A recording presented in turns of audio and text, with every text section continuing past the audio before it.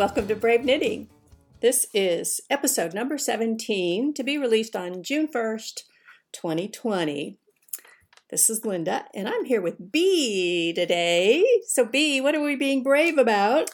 We're going to be brave about short rows. Woo! All right. So this is Bee's first time with us. Yes.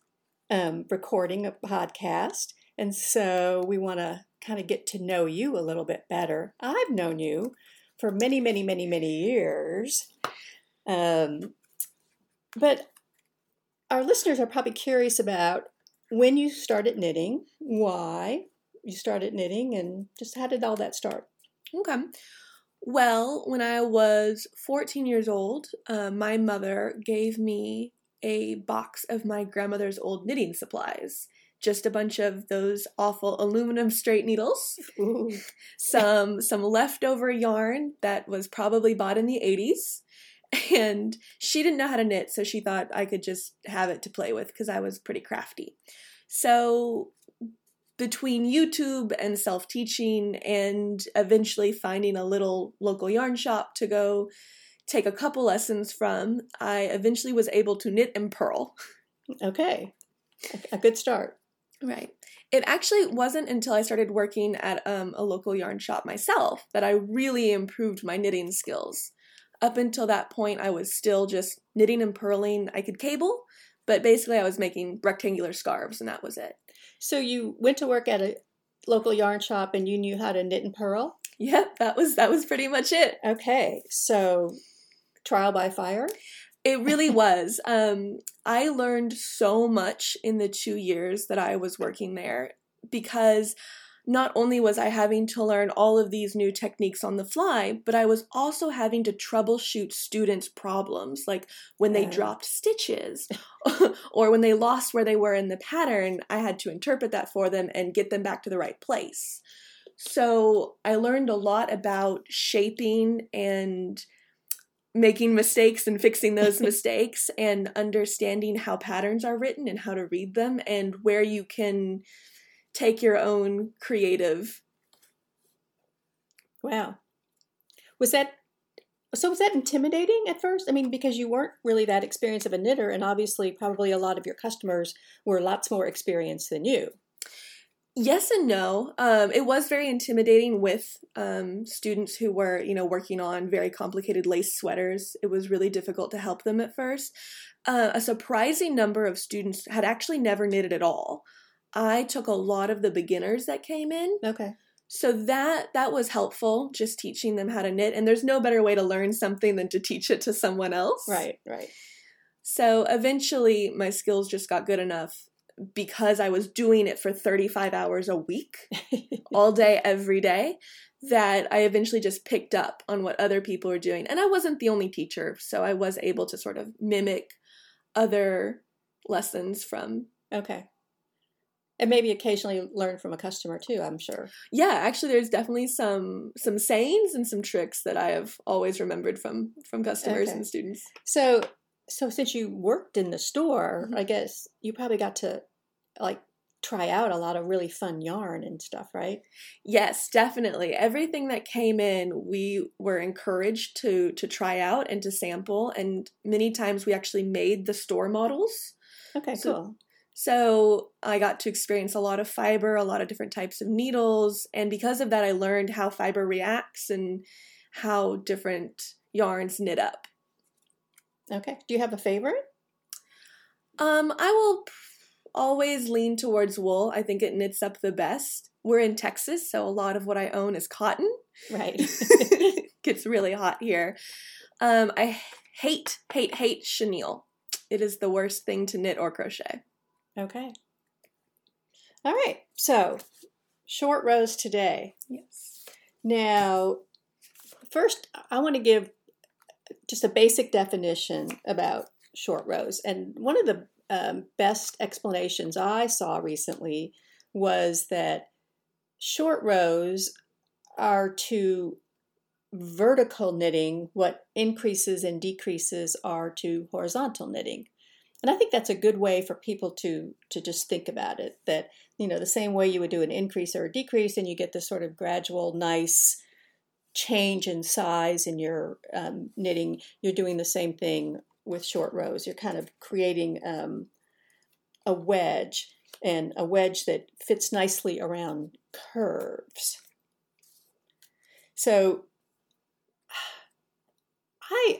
I'm curious about something, and I meant to try to look this up and I forgot, but I really didn't hear about short rows until recently.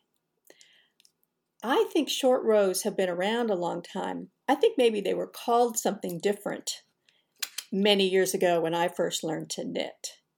So I think at first when I heard people talking about them, I was a little confused. And you told me that you had customers that were really intimidated by them. Yes, a lot of customers and students who came into the store, if they saw a pattern use short rows or came up to the point they had to use them, they got really scared and either didn't want to finish the project or really needed a lot of oversight in doing those techniques. Okay, well, that's interesting because really once you know about short rows, it's just not that big of a deal, right? Yeah, I agree. They're actually not that bad, and they get a lot of hate, Right. which I don't think is warranted. I think the techniques are fairly easy once you get to know them, and they do really amazing things for your work, for your patterns. They do. They do some really, really, really cool stuff.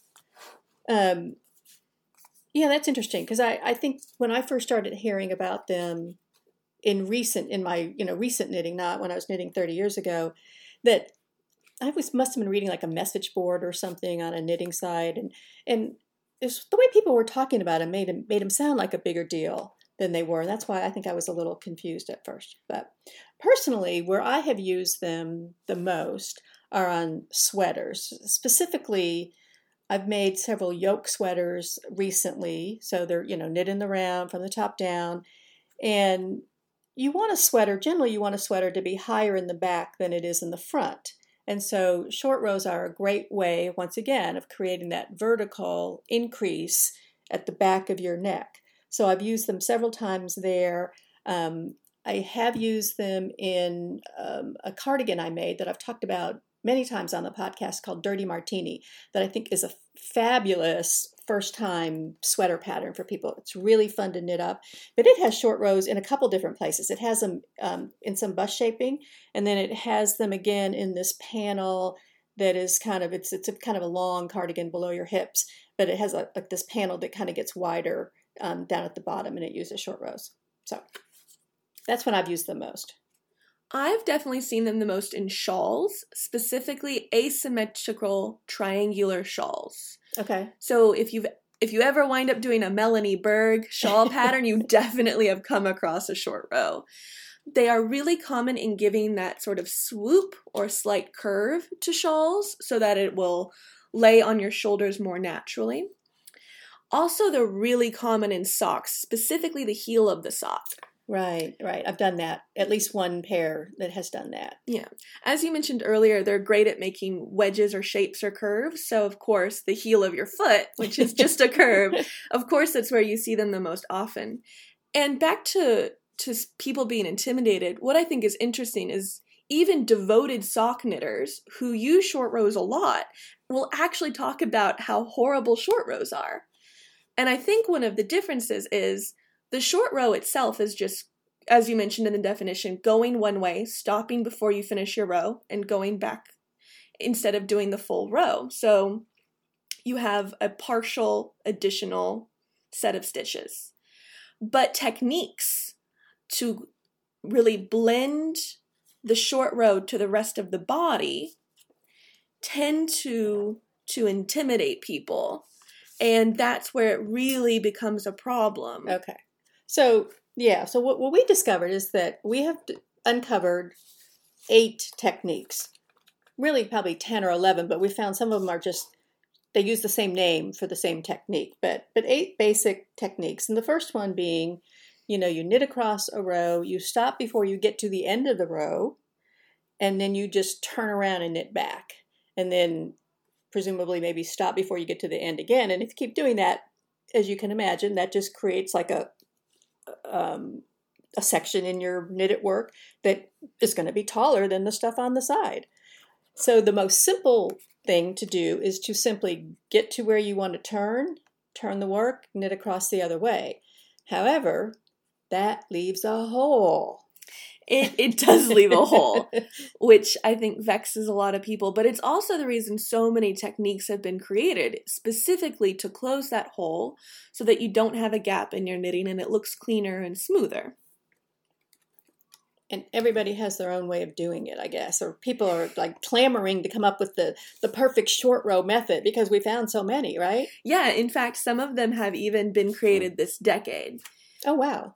But the first one I want to talk about is called the wrap and turn. This is the most commonly used if your pattern says more, decides to specify the technique other than just saying do a short row. It's usually the wrap and turn they specify. Right. That's what I've seen most common. Right. So all you have to do for this technique is exactly what it sounds like. You get to the point in your work that you want to turn, and you actually wrap your yarn between the needles and around the stitch. That would be the first stitch in your short row. And then you slip it, continue on. And when you get back to that point in your knitting, you pick up both the stitch and its associated wrap, and you knit two together or purl two together, depending on your pattern. So essentially you're just wrapping around that hole. Yes. Okay, cool. Now, I've just discovered German short rows recently, but I think German might be my new favorite. And to do a German short row, you work one stitch past where you want to turn. Then you turn, then you slip that extra stitch you just knitted or purled, and you always slip it with the yarn in front, regardless if you're knitting or purling. You always slip with the yarn in front, and then you use that yarn, that working yarn, to pull up that stitch kind of over to the back side of your needle and create sort of a double stitch. And then when you return, that double stitch becomes really, really obvious, and you just knit it together. And so I find it pretty simple to do. Yeah, actually the German short row is my personal favorite short row. If the technique isn't specified in the pattern, that's the one I usually go for. It does really well in stockinette, not so much garter, but it actually looks really good in color work too. Okay, cool. So the next one is the Japanese short row. It actually looks very similar to German once you've completed it. However, the steps are pretty different. So for the Japanese short row, you get to the point where you want to turn your work, you slip the first stitch, and then you place a removable marker, and that is very important. You put a removable stitch marker on your working yarn, slide it next to your slip stitch, and then you keep knitting along your way. When you return to your marked stitch, you actually use that stitch marker to help pull up the yarn. You place it on your left needle, and then you knit two together. So this is a little more complicated, and because you're stretching yarn across rows, can be a little difficult to master. However, if you have trouble spotting your short rows, Japanese short rows are always marked. They have to be marked or you'll lose them. Right, okay. So that's good point. Very beneficial. All right. And then I looked into the yarn over, and this is another one that I've actually done recently. And the yarn over is actually pretty easy, except when you get to the purl side, it gets a little more complicated. So you work to the turn, you turn, and then you do a yarn over, but you do it clockwise instead of counterclockwise, which is how I normally do it. And then, and that's if you're knitting or purling, you're doing a yarn over, but you do it clockwise instead of counterclockwise. Now, when you're going to kind of pick it up, on the knit side, it's pretty straightforward. You just knit to that stitch with the yarn over. You knit the stitch with the yarn over by itself, but you'll see the yarn over, and then you'll see a gap to the next stitch, which would be your hole, right? Right. And you knit those two together. So that to me is, I like that because it's very obvious. On the purl side, it's a little trickier when you're picking up. So when you're picking up on the purl side and you get to that stitch with the yarn over next to it, you slip as if to knit, and then so you're slipping the yarn over and the stitch as if to knit. Then you slip them both back to the left needle, and then you purl through the back loop. That's a lot. That's a lot. It's one of those things that it's a lot to remember, and when you're reading it or watching a video of it, you're kind of like, but once you do it a time or two, you can, it kind of makes sense, because when you're looking at the knitting, it just kind of seems like the thing to do. If you were to just purl those two together, it would become real obvious on the right-hand side. You'd get this funny-looking loop that you don't want. So it's a little more obvious when you're actually doing it. Right. And it's important to remember with this method that it can wind up a little loose because of that yarn over. So you want to really watch your tension. Oh, right. Yeah. So kind of make that yarn over as tight as you can. Yep. Okay. The next technique is the Sunday short row. This was actually created by Carol Sunday rather recently. If you want to check out her technique video or other fun things that she does, you can go to sundayknits.com. So the Sunday short row is actually exactly like the Japanese short row that we discussed earlier. However, you do not slip the first stitch of your short row. You go ahead and knit it or purl it. You work it in pattern. So what this does is it's really a preference thing. If you slip your stitch first, it works like a salvage edge. It is a little bigger, but it has a tendency to align more with the rest of your knitting. Okay. But your tension is more likely to be wonky on that one stitch.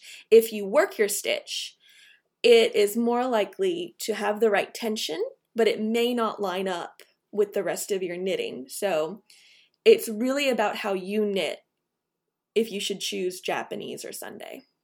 Okay. Interesting. All right, and then one that I was not familiar with, but I tested out last night, is called the Shadow short row. It is also known as the mother-daughter short row. And then B tells me it is also known as the twin short row. It has a lot of names. So with the Shadow, so you're knitting across. When you get to the point where you would turn, you want to, with your right-hand needle, you want to pick up the right-hand leg of the stitch below the one on the left-hand needle. And you lift that onto the left-hand needle, and then you knit into it to make a new stitch. So kind of like a lifted increase. And then on the purl side, you want to slip the stitch to the right-hand needle. Then with the left-hand needle, you lift the left-hand leg. So you're doing the same thing you were doing in knit, but you're just doing it in reverse. So you use the left-hand needle to pick up the left-hand leg, then you purl into it to create the new stitch. Then you slip that back on to the left-hand needle and turn. The good news is that after you do those, the return is really easy, because on the return rows, that extra stitch is really obvious, and then you're just working it. You're working sort of the shadow with the shadow stitch and the stitch together, and it's very obvious and very easy to do the return. Another technique that I actually wasn't familiar with either until this is called the catch short row. You turn your work for your short row, you slip the first stitch, and then you actually pick up the bar of yarn between your slip stitch and second stitch as if you were doing a make one, and then you knit the slip stitch and your bar together as a knit two or purl two together. Okay. I haven't tried that one yet. I'm curious to try that. Sounds interesting. So the question became, like, well, when are we supposed to use these? Yeah, there's a lot of them, and I think when there's such a high variety, we sort of want to say that, well, they've been created for specific things. And really all I can find is that some work better with stockinette or garter, some work better with color work, but in the end, it really just boils down to your preference. Yeah, that's kind of what I think too. What I have found in one of the things I did, and I would recommend to all of our listeners to do, is to make a swatch in testing out these techniques. And I'll talk a little bit more about that later. But what I found for me, I had some that definitely looked better on the knit side than on the purl side. So that's the only real distinction that I came into. And one tip I read just said, use the method you can remember. And I thought maybe that's the best advice ever. That probably is. If you know it well enough that you can remember it off the top of your head, you're probably pretty good at it. So, Linda, with so many techniques, do I need to learn all 8 of these? You do not. But I do recommend that you try them all out. Yeah. Should I use the technique that the pattern calls for with my short rows? Oh, you're a brave knitter. Never do what the pattern tells you to do. Yeah, I don't know. I find it interesting when a pattern says to use a specific technique. I really haven't seen that very frequently. Usually you only see wrap and turn, or it just says use a short row technique of your choosing. Right. I've only ever seen them specify wrap and turn. I once saw German specified, but that was in one pattern. Usually you're left up to your own devices. Right. So, but it is kind of a fun thing to test out. And like I said, there's nothing sort of scary or complicated about them at all. I think once you actually do all these techniques, you'll be going like, oh, why did I think short rows was any big deal? Yeah, I agree with Linda that you should definitely try them all out, and whichever one you like or you think you're good at, that's just the one you should use, and just feel confident that you can now do short rows. Right. All right. Does that about wrap it up on short rows? I think it does. Okay. So today we are announcing the winner of our Jilly and Kittles fancy sock yarn in the Bashful colorway. And we did a drawing of all of our entries, people that posted on Facebook and Instagram and emailed us with their ideas and also told us what their favorite socks were. And the winner is Denise Chang. She posted on our Facebook page and she showed us a picture of the third pair of socks that she's ever knit. Very cute looking socks. She said the pattern was Boarding Pass by String Revolution. How cute. Congratulations, Denise. So good going, Denise. We will be in contact with you and send you your skein of fancy sock yarn from Jilly and Kittles. And thank you again to Jilly and Kittles. All right, Bea. So what are you raving about today? I am raving about the shawl pattern called On the Spice Market by Melanie Berg. I've heard of this. Love this pattern. I've actually knitted it once. It is a set of mini skeins and a base color. You can do whatever combo that your heart desires. I did a blue ombre mini skein kit with a white base for this pattern and gave it to my mom, which is why I now want to make another one for me. This is one of the only patterns I've ever come across that I want to do again. Oh, interesting. Which is why I think it deserves a shout out. But also, it does involve short rows, and they're really not that hard. Okay. It's a great way to learn short rows because the shawl has 3 sections and you're using mini skeins, so you're swapping out your colors. So you feel a sense of progression as you move along. And the pattern does eventually change, so you never get bored. And it's really beautiful. My mom says that out of all the things I've knitted her, that's what she gets the most compliments on, is that shawl. Cool. I'm going to rave about virtual Vogue Knitting Live. Fun. Which I attended, so to speak, a couple of weeks ago. And they're actually running another one that is the middle of June. So this is released June 1st. Some of you that listened to it in the first couple of weeks, a lot of the classes, particularly with the really good teachers, are already sold out. But it sounds like this first one that they did that I attended in May, which was virtual, you're doing Zoom classes basically. They must have gotten a really good response because very quickly they put together this other one. And, I was barely done with the one and I got in my email, it's time to register for Vogue Knitting Live virtual in June. I'm like, oh my God, they're doing it every month now. So I don't know how frequently they plan to do it, but I took two classes, and one of them was not so great, so I won't talk about that one. But one of them was with Franklin Habit on Intarsia. That was very good. And I did a lecture class from Bristol Ivy, and it was really about design, and very, very interesting lecture class. I would definitely take a class from Bristol Ivy again. And then there were a lot of free sessions and free things. So there was a keynote address by Clara Parks, who I talked about before on the podcast, who I really love, and Patty Lyons did an Ask Patty session with the Mason-Dixon ladies one afternoon. That was really interesting just to hear her talk and demonstrate and answer people's questions. So all in all, it's not the same as going to New York City and being in class, but it was kind of like a nice alternative. So I would highly recommend looking into future virtual Vogue Knitting Lives. So you have any misbehaving today? I do. I do have a misbehave. And what's sad is it's all my own fault. I was working on a colorwork shawl called Kodiaks, which is a beautiful pattern and well written. It has nothing to do with the designer. It's all me.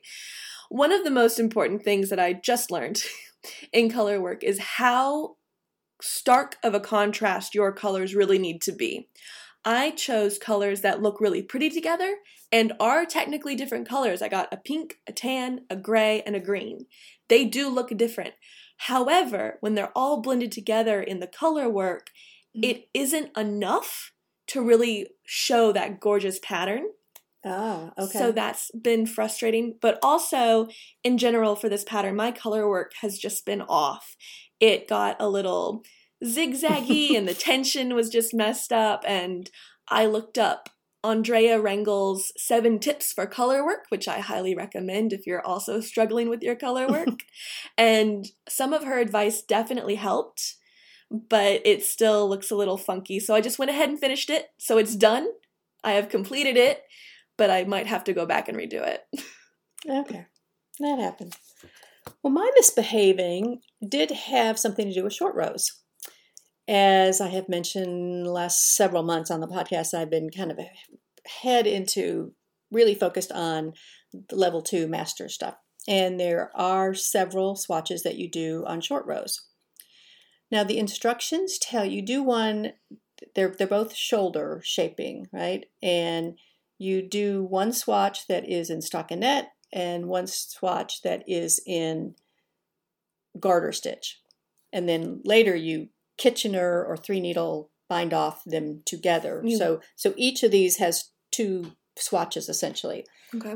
So on the stockinette, you're supposed to use one technique, and then on the other, the garter, you're supposed to use another technique. And They don't tell you which to use. They want you to figure that out because you're supposed to be a master.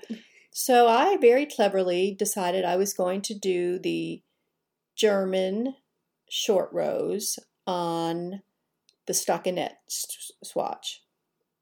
And so I did that, and it looked perfect. It looked beautiful on the swatch that I was doing the short rows on the knit side.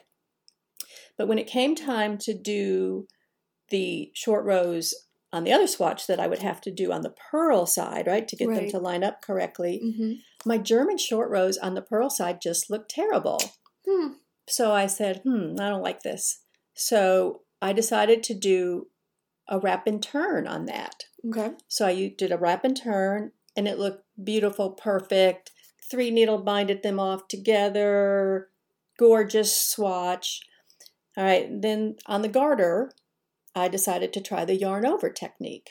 Okay. Now, as a master knitter, I'm supposed to know that wrap and turn is the preferred method to use on garter stitch. But I was like, okay, but I already used the wrap and turn on this other one, and I couldn't use the same, right? Right. So then I went and I did yarn over on the 2 garter stitch ones. They looked perfect and beautiful. I kitchenered those together. It was all good. And then I got to thinking, all right, this master committee, they're really, really picky about everything. Yeah.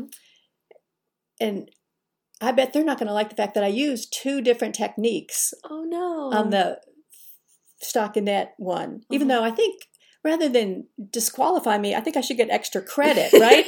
Because not only did I demonstrate 2 techniques between these 2 swatches, I was demonstrating 3.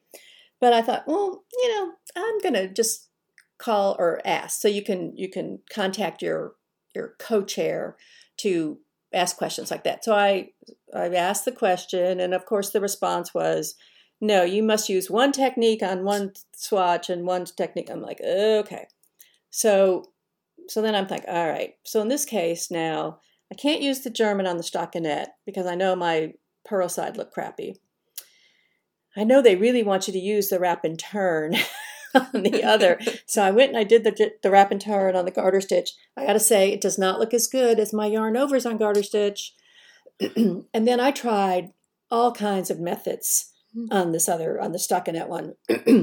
And I finally ended up using the Japanese. Oh, okay. But it really kind of made me mad that I couldn't use German on the one side of the stockinette and wrap and turn on the other. It looked so perfect. So there, committee. All right. You got a save, or did you mention it before? No, I have another save. Okay. Purl Soho video tutorials.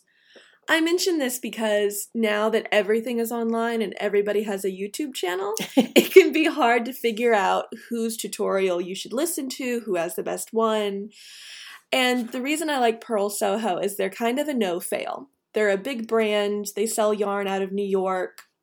They do embroidery and crochet and weaving and other crafts. So they really know what they're doing. They teach a lot of workshops. And all of their videos are really clean, minimalistic, easy to view. The voiceover is very helpful. And I think if you're stuck on something and you just need a refresher or some help, that is a great go-to. Okay, good to know. So my save is really just something I mentioned earlier in the podcast, is to make a swatch and test out all these different techniques that we have talked about. And I first saw this done by Suzanne Bryan. Has a video where I think she tests out 5 different techniques on a swatch.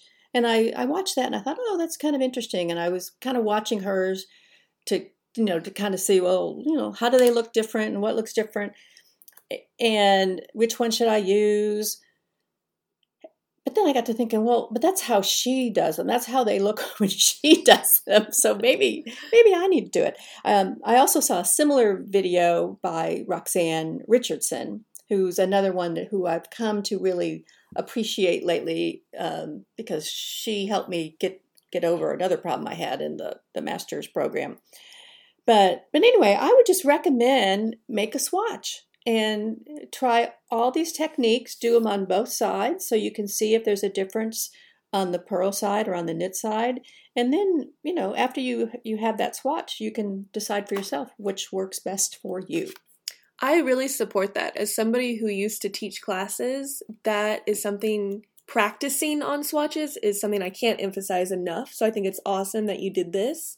I would encourage everyone to do that for everything that you struggle with or want to get better at or are new to, so that you do it on a decent swatch and you can actually see and compare and also watch your improvement as you do them more and more. Right.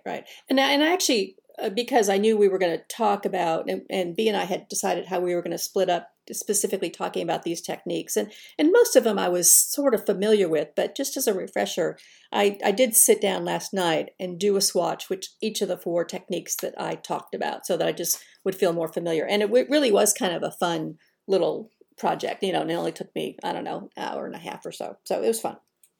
So what are you craving? So there is a book by Carol Feller that is available on Amazon. It's called Short Row Knits, a master workshop with 20 learn as you knit projects. And Ooh. I think that is such a perfect book for what we were talking about in this episode. The patterns are actually really pretty. So I know that sometimes when you buy a whole book and not just the one-off on Ravelry, you get patterns that you're not really going to knit. But all of these are really nice. And I think that having projects sort of coach you at your level to sort of start off and introduce you to short rows and then get more complex as you get more familiar with the technique is a great way to master a technique. Oh, that's interesting. I'll have to check that out because she's kind of in the news right now because didn't she do a pattern recently for Mason-Dixon? I think she's in one of their more recent field guides. And I think that there's some yarn that they're promoting right now and talking about a pattern. I'm pretty sure it's her. That sounds right. Okay. So I am craving to do anything but this damn master knitting program. I'm done. I'm really done with the knitting. I have to do an Argyle sock. I did one sock, but it's okay. I think I'm going to try to do the other one to see which one looks best, which one I want to send in. But I've finished all the other knitting. I have my vest. I just need to do some mattress stitching on, and so I just can't wait to do what they call civilian knitting. And last summer I bought a pattern and yarn. I know this is going to be a shock, to make a shawl, because people know I don't make shawls. But I'm not making it for myself because I would just never wear a shawl. But for our Aunt Mary, Dad's Aunt Mary that lives in California, Yeah. I saw this pattern made up in a shop in Denver last summer. And I don't know, I immediately thought of Aunt Mary. And she had just been to visit us a couple months before. And she was very intrigued by my knitting. And so I just thought it would be really fun to make something for her. And I found this beautiful sort of cashmere yarn. And her birthday is in July. So I've kind of had it in my queue knowing I wanted to get this to her for July. So I actually did it's called Sand Waves, and it's by Nora Gahn. And it's just these, as you might imagine, it's like waves throughout the whole thing. So it's this cable pattern that's all over. And I did a little swatch the other day because my yarn is not the same gauge as what the pattern calls for. So I have to kind of figure out how I'm going to do this. But I did that little swatch, and I am excited to get knitting on that now that I'm done with this level 2 knitting. It sounds fun. So, all right. Well, we did it. Your first episode. We did it. Yay. Did you have fun? I did. This was awesome. Okay. Well, we're excited that you're part of the Brave Knitting family now. And for August 1st, you'll have to come up with another topic. Yes, I will. I'll let you all know what I choose. All right. So until next time, be brave! Thanks for listening. If you'd like more information, check out Brave Knitting at Facebook or Ravelry group. You can also find us on Instagram at BEE Brave Knitting and email us at beebraveKnitting@gmail.com.